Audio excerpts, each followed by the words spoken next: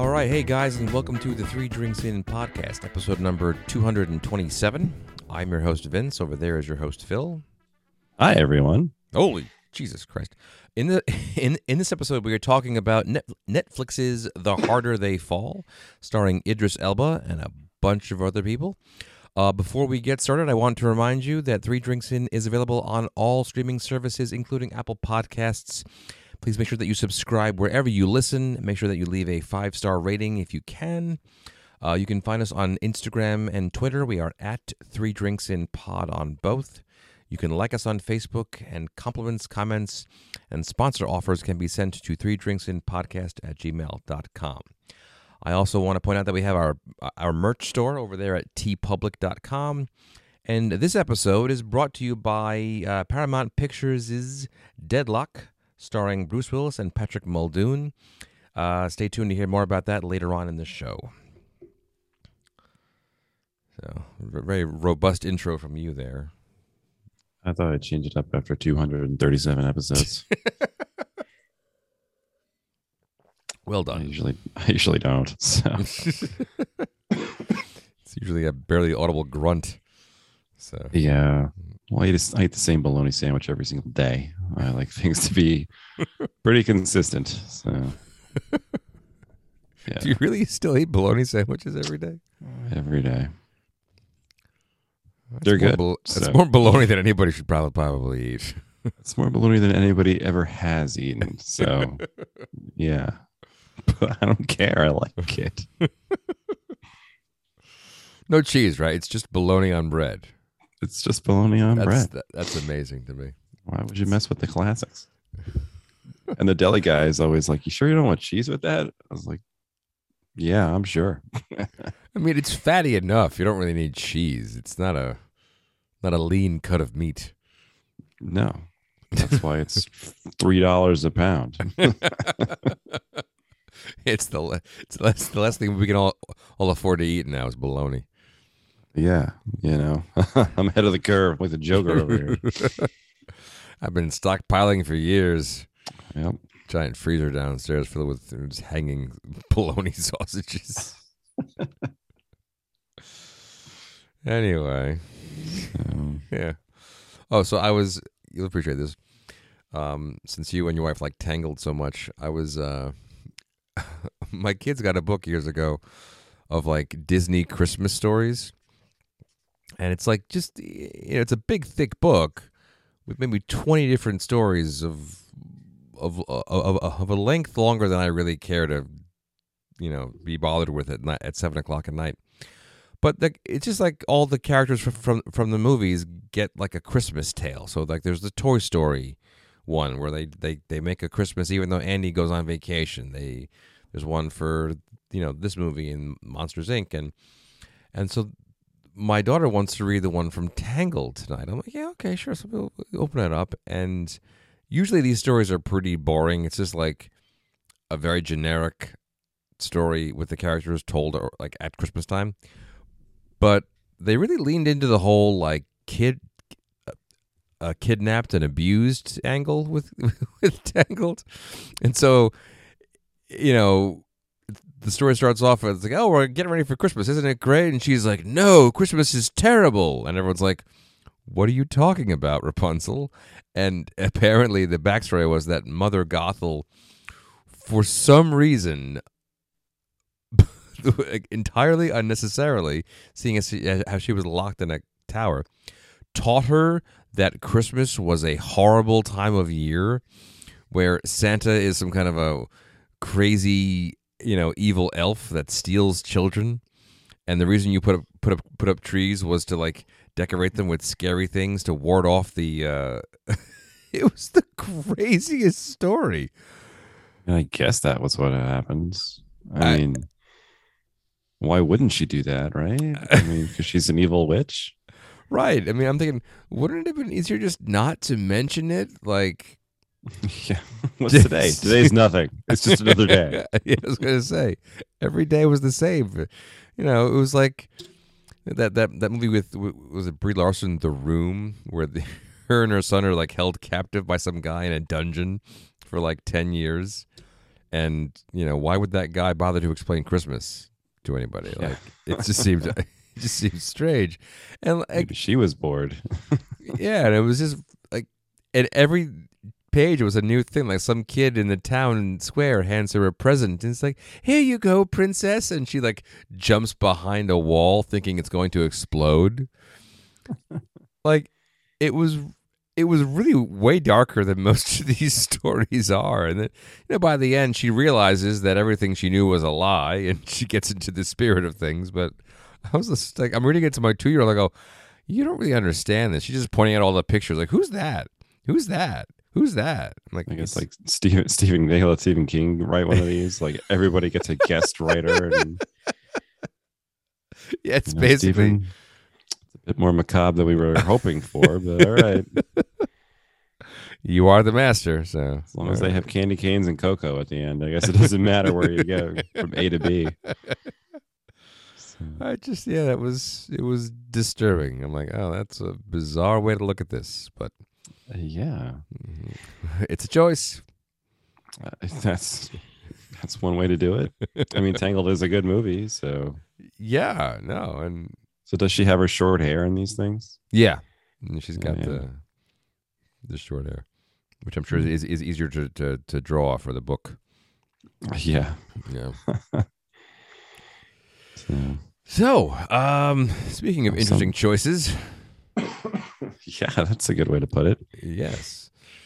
The Harder They Fall. Where did you hear about this? Because, like, there's so many movies. There's just so many movies that just pop up all the time. You kind of wonder how they make them all. Because there's just so damn many of them. And, yeah, I mean, there always are just so many movies, and that's the whole point, I guess. Yeah. But this one just went right to Netflix. Yeah. I don't know. Somebody was reviewing it somewhere, and I was like, oh, hey, a movie with Idris Elba and cowboys, and it's on Netflix. So, it had a few good reviews. So, yeah. Yeah. What'd you think? This was excellent. This was a great movie. I don't mean to sound surprised. It's not surprised for any other reason other than most of what we see we don't particularly care for. And some of these sort of direct to Netflix movies generally aren't very good. I mean, I don't know what the budget on this movie was, but they spent $200 million making Red Notice, which I haven't seen. But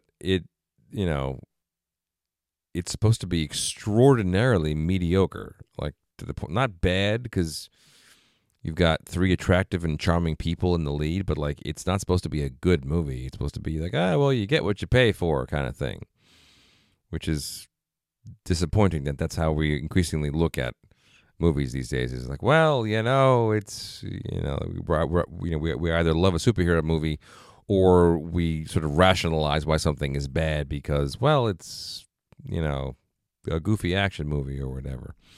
But I'm just surprised because like it was just a straight up Western, and they don't make those anymore. Like I don't know what the line is. Like you've said, it's Unforgiven, where it's just like, okay, we're done with Westerns. That's it. We're not making any more. Yeah, it's usually Unforgiven.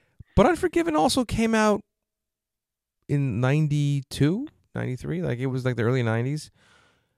How many Westerns did they make between Unforgiven and, I don't know, the 70s? Not a ton. Not a ton. They came out here and there. Like Dances with Wolves is not really a Western in the traditional sense. It's more of an epic. Tombstone is fun, but it's, I guess, kind of a Western. It doesn't have the sort of standard, like Tombstone and like Butch Cassidy. What's that one we saw that was Open Range? No, not Open Range. It was the other one with the Earp brothers. Right? Was that Tombstone? Kurt. Oh, that's Tombstone. I'm sorry. Yeah. And like Tombstone has a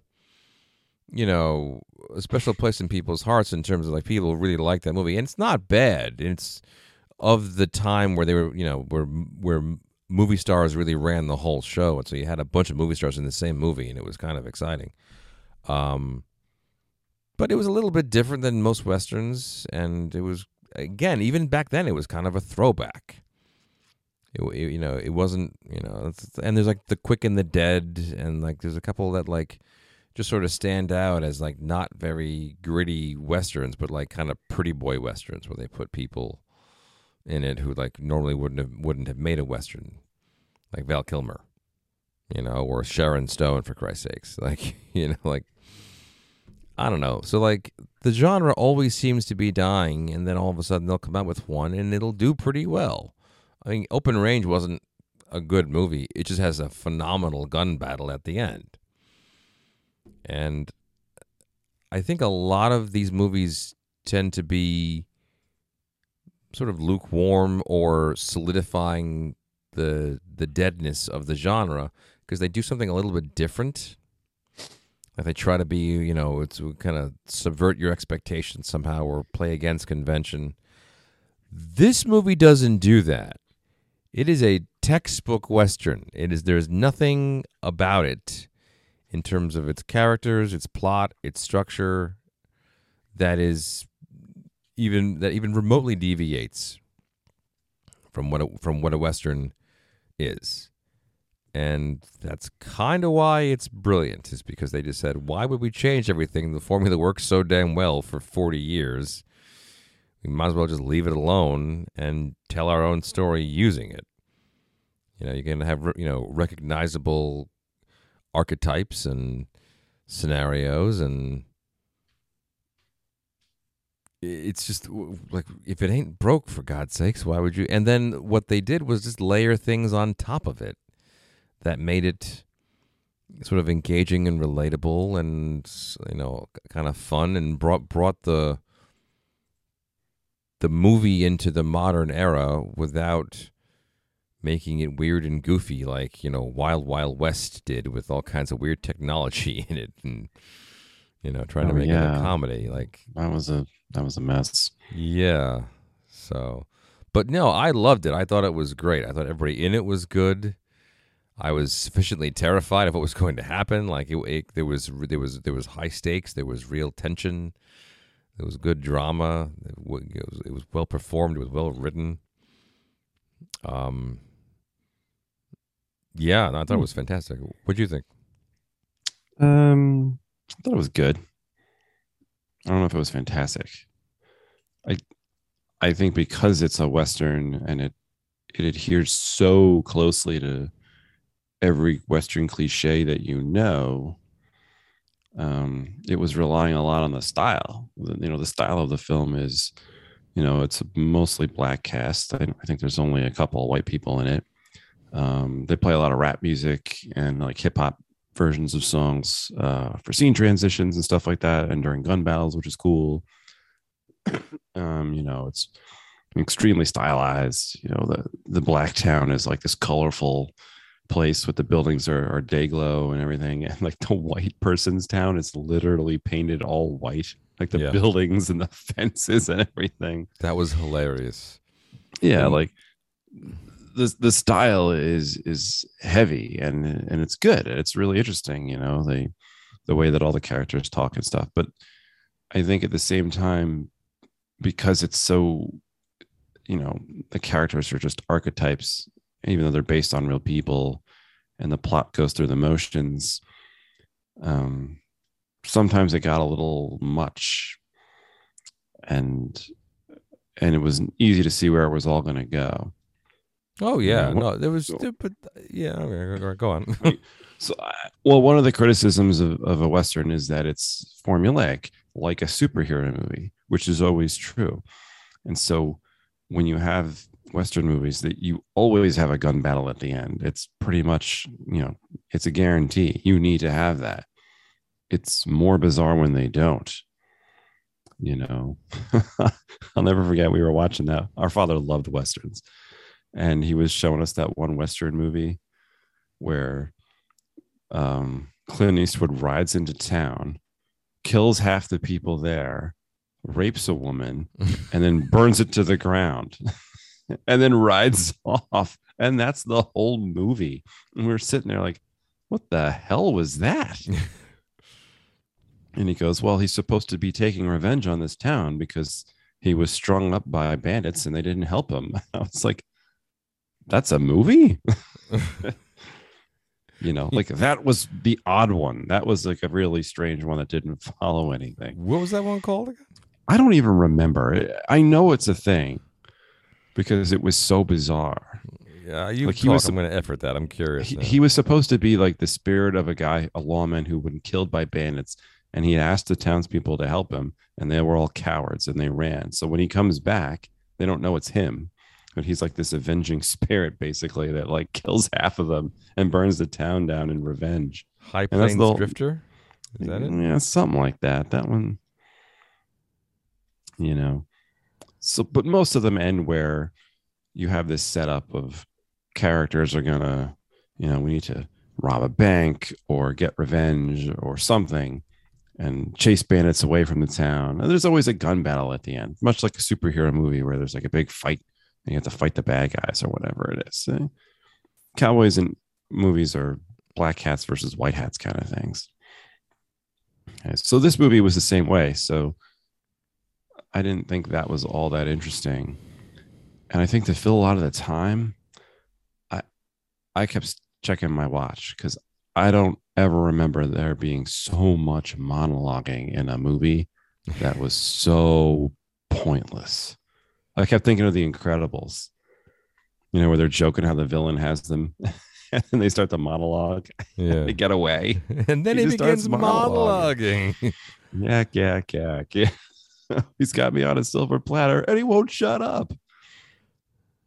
Some of that you expect in a cowboy movie. Like, why don't they just shoot each other for God's sakes? But it's like, I got to stare you down with my hand on my hip and we count to 10 or whatever. But in this movie, man, oh my God, there was a lot of monologuing.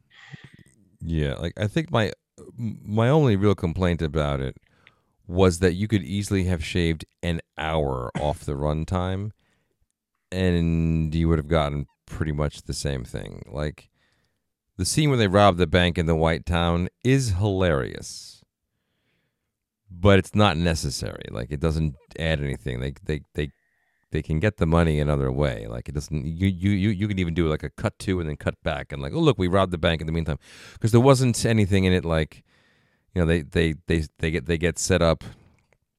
So you have to go get us our money or we're gonna kill everybody, and your girlfriend.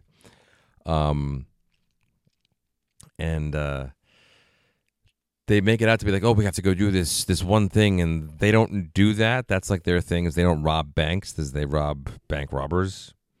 And so it's forcing them to go against their code to save their friend.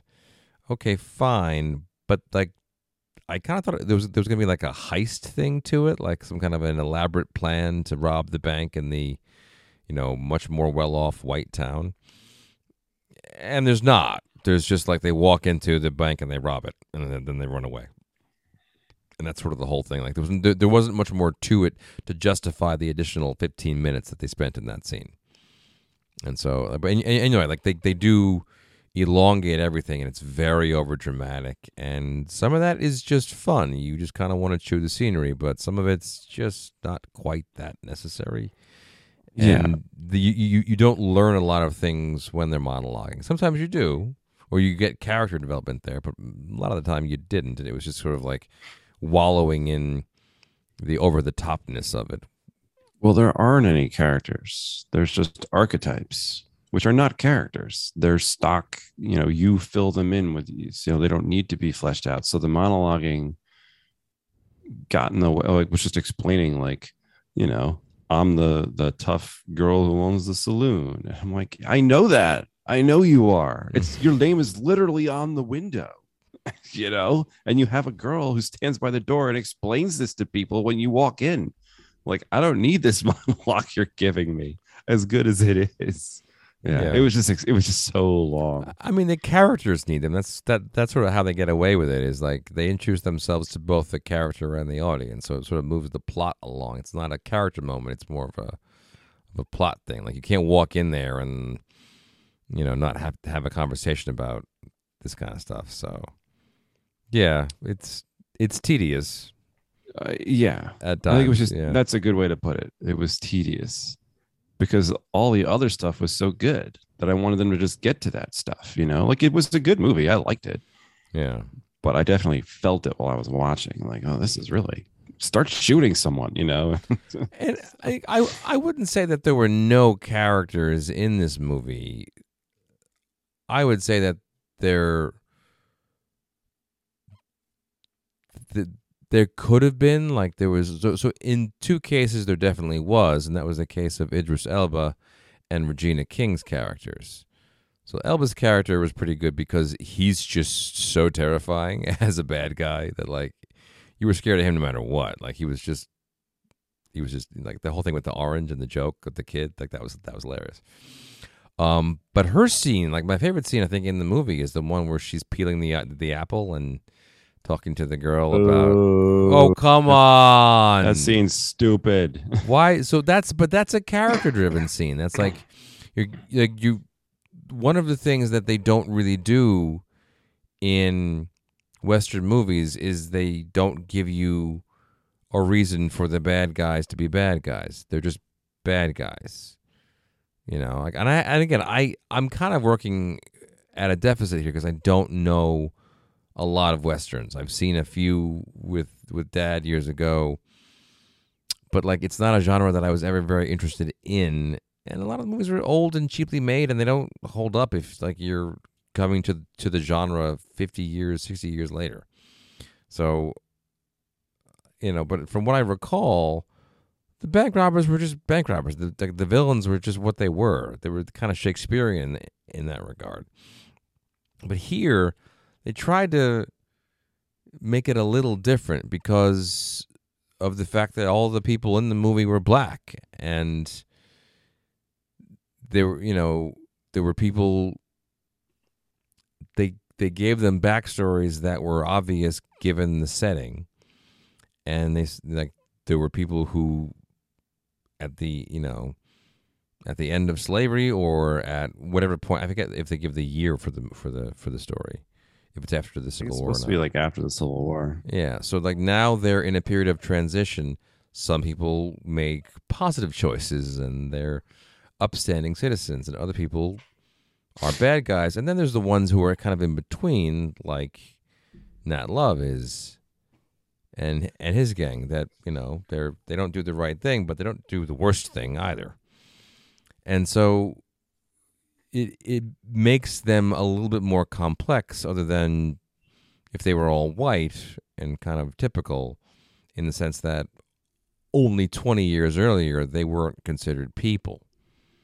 And it's just sort of the social dynamic changes a lot of things, and it gives the villains, motivation to be who they are, which makes them, I think, a bit more interesting than Joe Blow, Western gangster, which you'd find in a lot of Clint Eastwood stuff from the 60s and 70s. Here's the thing with that. So your buddy Sonny Bunch had a review, and he pointed out it was pretty good. My buddy, That I I don't know know. the guy. I'm just saying, you're always sticking up for his awful movie takes. Was that the Idris Elba and all the black people that followed him lived in this town, and he needs money after getting out of jail because he wants to help build the town up. Because he mentions casually that the territory is about to be opened up to everybody to move in, and eventually it becomes a state and what have you. And he wants to have this town just for them. He doesn't want any white prospectors buying it up and driving them out. And okay, that's fair. I mean, he's not wrong, you know. And she mentions in that conversation that she believes in the town and she will follow him because he wants the same thing. They both want, this woman, his henchman, they want this town to be just for them. Other black people who are either slaves or not living in America, free of white influence. And there's people in that town, but they only get one little scene, and he never brings that up again, really. He just wants the money back that the main heroes have stolen from him. That's his motivation. And it just doesn't get brought up again. That's an interesting part of the film that isn't really explored.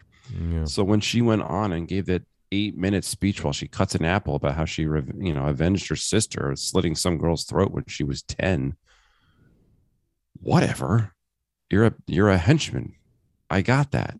I've already seen you do bad things in the whole beginning of the movie. I don't need any explanation as to why you're a bad person. Why are you continuing to follow Idris Elba? That's interesting. And she mentioned it. So even though like she was giving that sort of speech and I thought it would come in later, even after she gives this, and then I slit that girl's throat. And I'm a roofing tooting kind of girl. I'm like, then what? Well, it didn't go anywhere. It already explained something I knew about her. Well, did it go anywhere? Not exactly. No, what I thought it did was it humanized her a little bit. At the same time, where you could see how sort of sociopathic she was, which is an odd trick to achieve in one speech. But that's sort of what happened. Is that like she's a bad person? She's always been a bad person, and that's what you find out about her in there, is that like she's like kind of born like that. And so what you were saying was like, I'm always like this, and the one time I used my psychopathic personality to avenge to avenge my sister. It actually caused me to lose my family. And so like it just provided you with motivation for why she's so evil, and why she's really why they are so dangerous. And same thing with Idris Elba's speech at the very end, where you find out, spoiler alert, that he's Nat Love's older brother.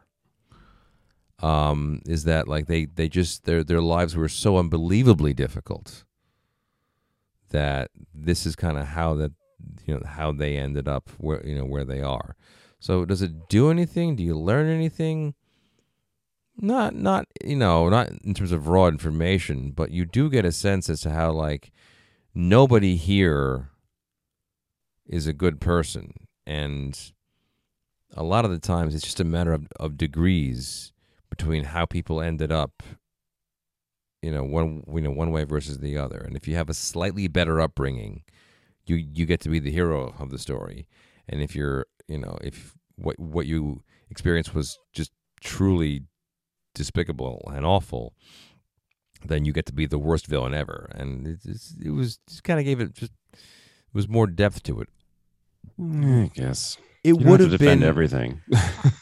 I mean, I think it would have been a little bit better if there wasn't a lot of overdramaticness in the rest of the movie. If these scenes had kind of stood on their own a bit more, like, because the rest of it was so kind of dramatic and slow motion and sort of silly, it makes these scenes blend in with those in terms of like, this is overdramatic of a different sort. And I don't know. There was also, I think, an underused character. I mean, I can't think of his name, but like the bad quick draw guy. Oh, he was very good, that guy. The acting was very good. Yeah, he was really good. He was sort of dry and funny, and like I always think of that joke. I don't know where it first appeared, but like when like the awkward movie studio guys like, we like this guy. I like him so much. I want, whenever he's not on the screen, for the other characters to go, where's that guy? What is that from? Whenever Poochie's not on screen, characters should be saying, "Where's Poochie?" Is that from The Simpsons? From The Yeah, Simpsons. I thought so. I knew that they used it in The Simpsons. I just didn't know if it was the first one they had, and I've heard that ever since. But yeah. I kind of did feel like, hey, where's the other guy? Because he's really interesting. I wish he was in this scene. But yeah, no, he was great. I can't think of his name, but his name is Lakeith Stanfield, and I swore I thought I saw him in something else, but I had never really seen him before. He played Cherokee Bill. Yeah, Cherokee. Good. What a good name too, Cherokee Bill. Yeah, no, he was good. He was in Knives Out. He was in Selma, stuff like that. Yeah, a lot of these actors were in Selma too. Was the black guy? Yeah, was the black guy. Yeah, but I think most of these guys, these actors are British too, or at least a lot of them are. Yeah, I could see that. Yeah, but yeah, he was good. I appreciated that you knew what kind of a movie it was from the beginning, because there's always the shot with Westerns do things that superhero movies haven't done yet, which is that they've really messed with it. You know, they've messed with the genre. What kind of a cowboy movie is it going to be? And when he pulls out like his double golden pistols out of his pocket, I was like, oh, it's one of these. Okay. Like I knew immediately that's what we were in for. Yeah. You know, and then when he shoots them in cold blood and you see the bodies go flying and the blood splattering, I'm like, oh, okay, it's going to be a violent one of these then. Yeah. You know, because, you know, to their credit, sometimes they're like this and sometimes they're not. You know, sometimes they show you people's heads getting blown off and sometimes they always cut away from the violence. So, you know, I think it was highly stylized and overly colorful, like, you know, being in the land of Oz versus being in Kansas. But, you know, it worked to the movie's benefit. I think it was nice to have that layered on top of a very bare bones plot. Yeah, I mean that and the music, and we'll get to that in a minute, like really sort of makes the movie a movie. You know, like, and I also appreciated that, like, there's a certain level of violence that you can do in this, and it's kind of a tricky needle to thread. Like, if you cut away too much, then it's sort of unsatisfying. If you make it too realistic, and, you know, then it's sort of, I don't know, boring a little bit. Like one of my, like, so Open Range is not a great movie. It's okay, but it's not great. It's very long and very boring. And Westerns do, I think, by virtue of the setting, make themselves longer and more dull than they need to be. And I don't know if there's a way to avoid that. And I just don't think that the genre allows for, like, a fast-paced director to come in and make a movie. Like Paul Greenglass couldn't make a Western. The guy that did all those Jason Bourne movies. Like, there are urban movies and there are rural movies, and if you have a rural movie, which is what most Westerns are, they're just slower. Everything takes time to go places and do things, and, like, the technology doesn't allow you to, you know, make a movie quick. I think the expectations of it are what messes people too. So, like, Deadwood was a show on HBO, the Western show that they did, and it was great, but it was not what people thought it was. If you're tuning in to watch people shoot each other from across a fairway, that's not Deadwood.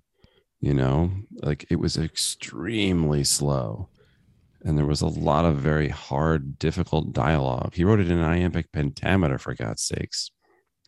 It was a hard show to watch versus, like, when you watch, you know, Unforgiven, and you're waiting to watch people shoot each other for 20 minutes straight in the street. So when you start shooting it that way, people go, this isn't a Western. It's just a story, like a drama with Western themes. It's like, well, can't it be the same thing? Yeah. But, you know, your expectations change what you're actually looking at too. Yeah. And, like, and the violence in Deadwood was, oh my God, it was rare. I mean, we're talking once a season, but when it happened, it was so realistic. Oh my God. Yeah. And so, like, you don't want to do that too either. Yeah. That's a whole other thing. Because it's a whole other thing, and it wouldn't have gelled with the tone of the rest of the film, and it also, people don't always appreciate this. It's disquieting, and Well, yeah, it was meant to be. you're right, and that wouldn't have worked here. But then again, also they didn't, and I can't remember if I read this in relationship to this movie or not, but like somebody made a comparison to Tarantino, and like this is not that. Like his level of violence is almost, it's too much. Like this was just enough in terms of what the kind of movie that they were making. This was just enough violence in this, in terms of blood and guts and people getting shot and stabbed and things like that. And like it was cartoonish while at the same time it had weight to it. It didn't seem like it was, sort of, I guess, weightless. It did seem, too video game like. His is like that. His is imitating splatterhouse movies, grindhouse movies, Japanese samurai films. His is just an imitation game of more schlocky things. It's like someone said, like he makes movies about movies. Like he doesn't really, he's always being referential to something, and it's never anything clean or original. It's always there's a lot of that there. An homage in whatever he does. And like this had moments of like silly, like when he shoots the dynamite and the guy explodes. Yeah. But you cut away from it and you giggle for a second and then you go, oh my God, that guy just exploded. So. Yeah. Like this was basically 3 or 4 schlocky things away from the best blaxploitation film you've ever seen. Mm-hmm. Like watching Dolomite with Eddie Murphy a while back, and you and I were like, what exactly did people enjoy about those movies? And they're not made for us. We get it. We're not indifferent to that whatsoever. But like, you can see why they didn't, cross over and even become cult favorites among a wider audience. They just didn't. They were very much what they were. But this, has a lot of sort of the soul of some of those movies, and in that it's about black people. It's it's for black people. It's made by black people, and it seeks to elevate them at a time in our history when they were when that was difficult. And and it does so by by adding a lot of blood and guts and machismo to the entire proceedings, but it never takes you out of it. You're still in it, even though it's over the top. You're enjoying it. It's not, it's not distracting in any great way. You're just sort of along for the ride at that point. And they do everything. They do, like, the random quick draw guy who gets shot and you kind of know what's coming. They do the guy shoots the guy through the scope of the sniper rifle and all these things, like all these over like the severed arm thing, all these funny things which are, they're accessible. It didn't turn you off of it at any point, but it also. I was scared. Like you were nervous that everyone was going to die at some point, because it was really, no, your hero doesn't die. You know that much. But it's not without any sense of actual fear that people are going to get hurt, and it's going to be scary. Yeah, that's something Westerns have always done more than most. I'll never forget watching The Magnificent Seven, and I was shocked at the end to find that they all didn't get out of there alive. Yeah. Like 3 or 4 of them don't make it. And I just turned and I was like, they don't all get out of there? And our dad was like, no, what did you expect? I was like, I expected them all to get out of there. They're the Magnificent Seven, not the Magnificent 3.5 and a few other bozos. Like, like they're all through the whole film and they all talk them all up, and like they get killed pretty unceremoniously. So, Unforgiven's like that too. Not everybody makes it out of that one. So Westerns, I think, have been more willing to shoot some of these people. So, superhero movies, they bring people back to life, for God's sakes. Yeah, I think there's also the the impulse in a superhero movie to have a sequel, whereas westerns didn't get sequels. You made one, and that was it. And if the guy died, the guy died. It was the price of somebody else's success, or rather, it was the cost of it. Although there should be a sequel to this movie based on the end, but yeah, I guess you can do more.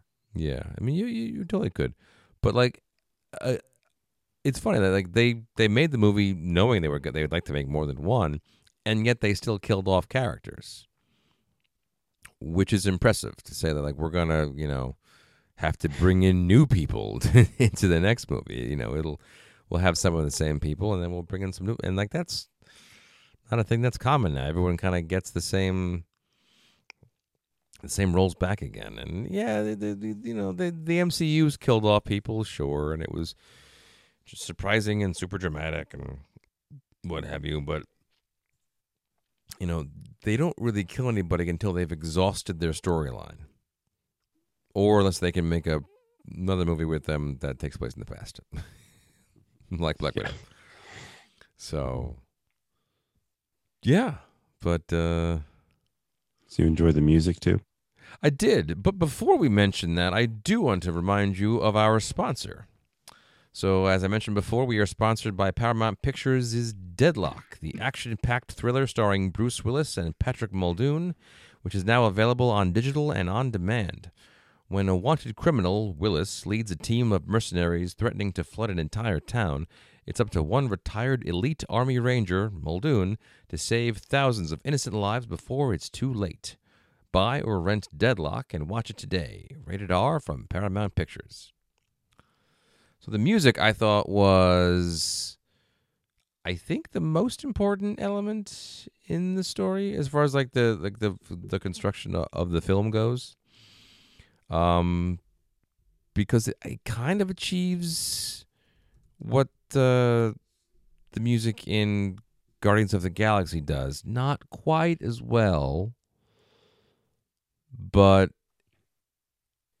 in some ways they're very, very similar, in that like it sort of grounds the audience in the tone of the movie, or at least the dramatic nature of the movie.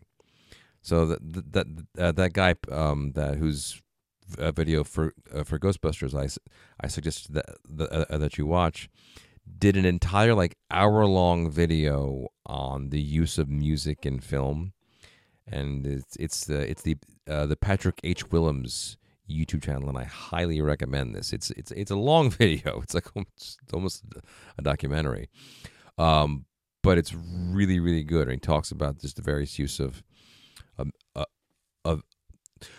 excuse me of music in film and TV, and this was like a weird sort of subcategory at the end of his video, like the non-diegetic, anachronistic needle drops that you'd find in things like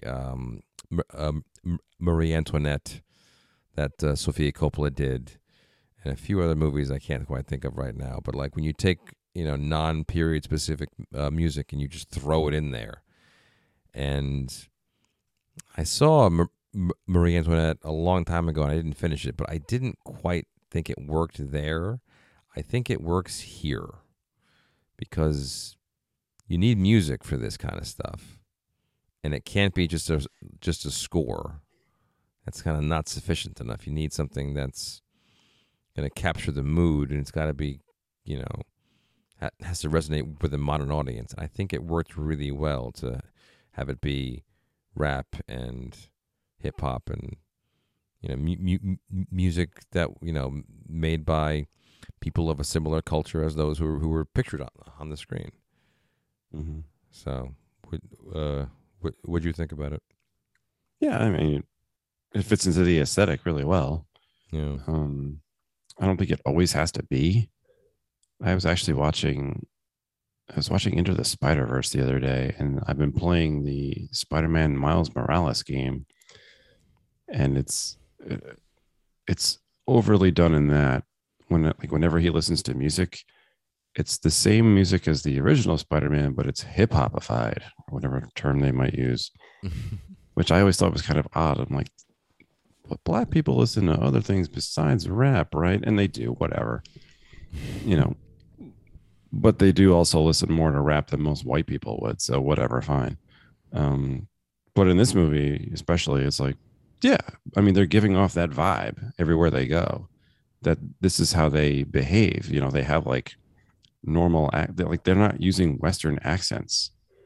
You know, Right. Yeah. like they talk like they're from 21st century northeastern America. So you know, when they talk that way and they listen to that kind of music in the background while they're shooting each other, I'm like, this fits. Like it's not an odd combination, you know, so it works really well for them.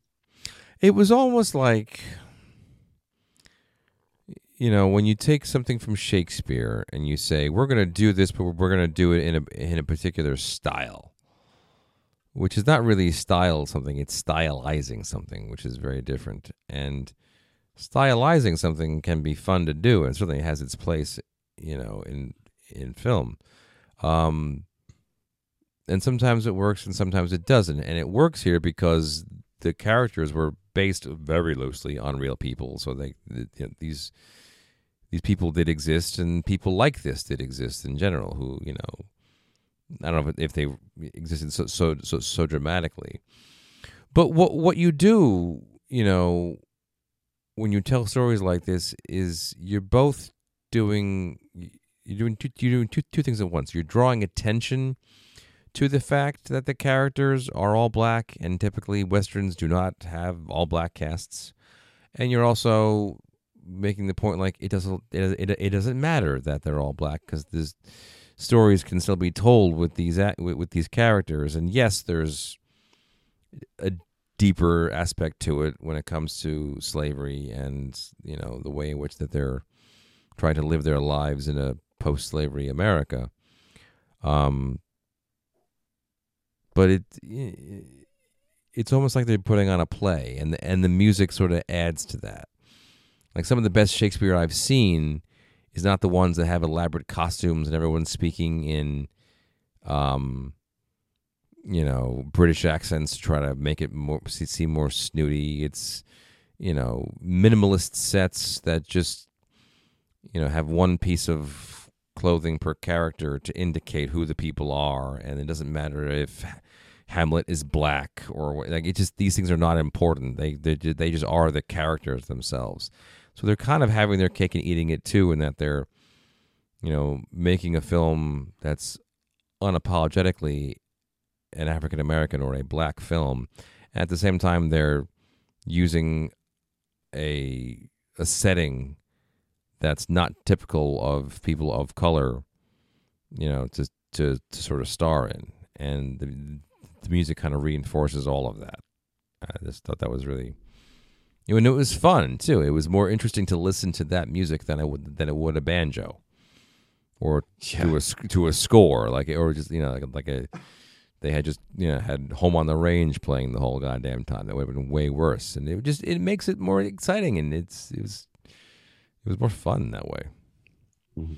And I'm not familiar with any of the music in the movie because that's not music that's to my taste. But I don't dislike it either. It's just not stuff that I tend to that I tend to choose to listen to myself. But it was still great. Yeah, no, I mean I don't know a lot of those songs either. So, but it doesn't matter because they sound fine. Yeah. Anything you didn't like? Just I think the length at times really sort of I watched it over a couple of days at work on my half an hour lunch break, and then a bit at home, and it at times it did feel long. The whole scene in the White Town was funny, but it really wasn't necessary. It just slowed the story down a bit. Like it's about an hour's worth of characters being introduced before you get to the meat of the story.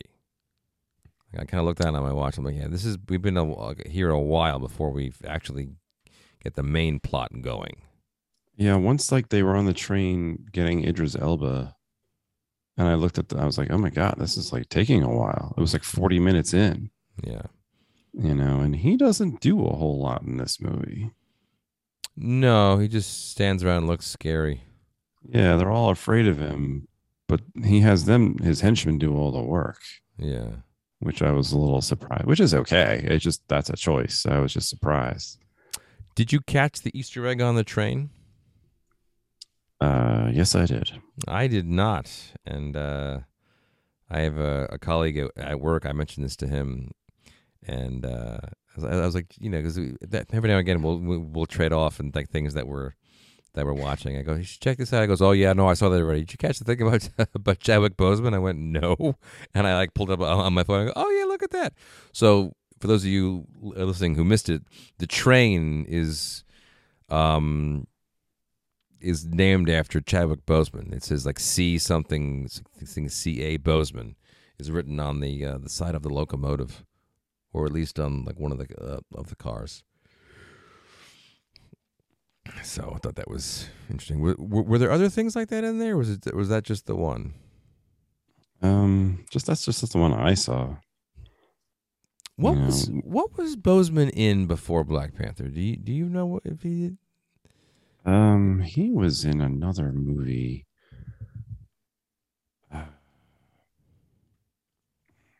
I'll look it up. Yeah, it But was. no, I don't know. But But yeah, no. So like, I guess the length of the movie was generally sort of my only real gripe. Like you could cut a lot from it, and still have it be really effective. Like Oh, he was Jackie Robinson in 42. oh right, yeah, I didn't see that movie. Yeah, he was in TV for a lot of stuff until then. And then he started getting movies. But But, anyway. yeah, but yeah, this length. I mean, I remember I watched Home Alone the other day. Yeah, it's like a Christmas movie thing, and you kind of forget like that. That's a very it's a 90-minute movie that does a tremendous amount. Like it's an extremely tight script that gives you that there's a lot going on in there. And then I looked at like my watch. I was like, oh my god, it's only been like an hour 15, and we're just getting to the final scene where like the burglars come in and rob the house, and a whole lot happens. That's like the crux of the movie right there. And like it's just a lot goes on in there in a very short period of time. Less goes on here with an hour more runtime. So Yeah. like, it could have been a little tighter, but that's my only real sort of like, yeah, that wasn't that good. Like everything else was great. It looked great. It was well acted. You have Delroy Lindo, who should be in more movies. You know, Yeah. he's underused. I think he's fantastic. You know what it is? I think because, and I'm not crapping on it because I don't like it. I liked it, but it's doing every single cowboy cliche at once. Yeah, That on top of the monologues that go on too long, it's piling in all these things that make the movie feel longer that aren't necessary. So there's like the big bad guy, all of his henchmen. There's the tough talking saloon owner who's the woman. There's the woman who dresses like a man and I is forgot about offended that. by I love that. that. There's two guys who are quick draws and are going. One's the grizzled version. One's like the young guy trying to prove himself. There's the black guy who owes the hero a favor. Delroy Lindo's character is the character who was bad, and he was so bad that he is the only one who does not fear the bad guy. Yeah, But now he's reformed and everything. So like everybody's in this doing all of those things that they don't all mesh. There's no reason to have them all in there. And like I like that bank robbing scene too. It's funny, but at the same time, you're right. It's completely unnecessary. Like, why does he bring her in the dress? yeah. Like Like there's a whole thing where she has to put the dress on and go in and help him rob the bank. And I didn't think that was going to happen because he says like they have to see my face. They don't have to see anybody else's. And she just puts a bonnet on. Like if she wears that bowler hat or a bonnet, I can still see her face. Yeah. So, they just sort of shove it all in there. And I was like, yeah, okay, we're doing this now. Yeah. So, yeah, no, it was, but overall, I mean, it's overall, far, I mean, it was an enjoyable time. I mean, it was a good movie. It was a great Western. Like, especially now, like they're not making movies like this anymore. They did this one. It has all of the junk in it that you want to have in a Western, and it's a little bloated as a result, but it's there. It's fun, and yeah, I mean, like it's something different too. Like it's I hate that we keep saying that. This isn't a Marvel movie. Like it just that is refreshing that we get something a little bit different than some things that we are, just sort of like besodden by. Mm-hmm. But yeah, I highly recommend it. You should check it out. It's a lot of fun.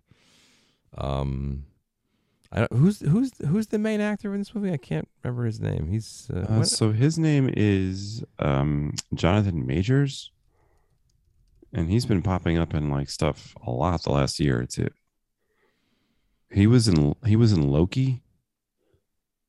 Okay. He was the end guy in that, and he's been in a lot of movies of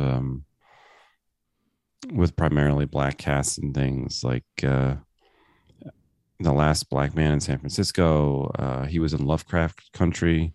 Yeah, that's shown on HBO. Yeah. So he's good. He's got a really good person, like personable kind of guy. He was in that movie Gully that we did a promo for years ago, or at least a year ago. Or so. Yeah, a couple years ago. Yeah. So, which we absolutely watched ourselves. Yeah, it was great. We did not watch it. He was in Ant-Man and the Wasp. Oh no, and he'll be in the next one. Yeah, he's playing a really big comic book character. Like sometimes I listen to these famous or up and coming people, and they sign on for these Marvel roles. Do these Marvel people tell them how much they're going to be in it? They must. I would hope so. Lock you down for like, it was like Sebastian Stan made like a 15 picture deal with him, and like this is like a minor character when we first met him. And right. Like even when you're like Tom Holland signed on to be Spider-Man, I'm sure they sat him down and was like, look, you're going to be Spider-Man if you do this for the next 10 years at least. Are you okay with this? But even this guy's character is supposed to be a big deal. He's not just going to be in one or two of them. Kang the Conqueror. Yeah, he's Kang the Conqueror. Who's I'm not familiar. I know, but he's a big deal. He's a major villain. So hopefully, they told him this. I mean, maybe they want to because it's a paycheck. It's nice to know you're going to keep getting more paychecks. Yeah. So, but he's a good actor. I like him a lot. Yeah, he's a very good actor. Yeah. Yeah, the acting in this film was very, very good. He'll be in Creed 3 too. It's not so exciting. No, that Drago movie was a definite missed opportunity. Oh, Michael B. Jordan is directing Creed 3. Oh. Yay. Okay. I always think of like Vinny Chase on Entourage. What makes him think he can direct? I know. Seriously. He's like the one actor working right now. Everyone is really big on, and I was pleased that he wasn't in this movie because I don't like Michael B. Jordan. I think he was great in The Wire. When he was a kid. So when he was 9? Yeah. But like, he was really good in that movie or in that show. But I don't know. I don't like him. I didn't like. It's like DiCaprio. DiCaprio's not a good actor. Yeah. Everybody's always shoving him in my face. I'm like, yeah, okay. Okay. Fine. He has a new one coming out with what's her face? Jennifer Lawrence, where he looks like he's playing a character this time and not just like handsome actor number 4. in a different outfit. Yeah, well, he has glasses this time. Yeah. Anyway, if you guys have any thoughts about The Harder They Fall, you should let us know on Instagram or Twitter. We are at 3drinksinpod on both those things. Don't forget to subscribe to the podcast wherever you listen and leave ratings. You can reach us out at 3drinksinpodcast@gmail.com. Don't forget to check out Deadlock from Paramount Pictures, which you can rent or buy right now on demand. And there's always the TeePublic store for our Three Drinks In podcast merchandise. So go and check those things out. And I'm pretty sure we'll be doing a giveaway for Deadlock in the very near future. So if you manage to listen all the way to the end of this episode, you've got a sneak peek to the fact that you might win a copy of Deadlock. And so more information about that to follow on the social medias. Anything else? No, I think that's it. Okay. As always, please drink responsibly, and we'll talk to you all next time. Bye-bye. Bye.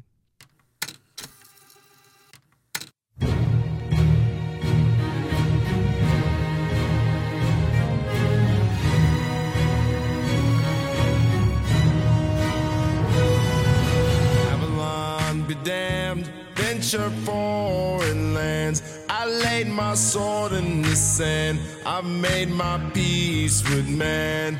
They lay about and feast as far as my eyes can see. I seek a golden fleece. One day you'll make your peace. So don't tempt my hand. I'm just a man, a deadly scene, a weathered beam. Men must cry where soldiers lie on threatened land. My guns go bang. I can make the guns go bang. I make all the guns go bang. I can make the guns go bang. I make all the guns go bang. Down 17 with the switch, it'll change you. Mama always said you was an angel. I forgot ghosts, but these doors he never came through. He got ghosts, but those walls he never came through. Stained glass windows in the church, I hope you're stain proof. Cause when the tides change, I'm trying to stain you. Plotting for revenge, dig your grave too. Whatever you want engraved, what your tombstone gon' say too. Crosses on the head of an angel. Sins of the father, dark in the doorstep, I became you. Faithful to the end. Bullets with your names drew. Cock back, aim, shoot, bang. Whoever tries to fool, there's nothing no one can do. Just holding on when they lose. I'm making red of the blues. I dilate the stream, flying, living the dream. Nothing is quite what it seems. I'm in the sky mezzanine. Oh, don't tempt my hand. I'm just a man, a deadly scene, a weathered beam. Men must cry where soldiers loud threaten land. My guns go bang. I can make the guns go bang. I make all the guns go bang. I can make the guns go bang. I make all the guns go bang. Nigga, come alive when the guns go. Come alive, let the guns go. Nigga, come alive when the guns go. Come alive, let the guns go. Let the guns go. Come alive, let the guns go. Let the guns go. A reflection of the past we leave behind, for sake of something new. Fractured smile, open windows.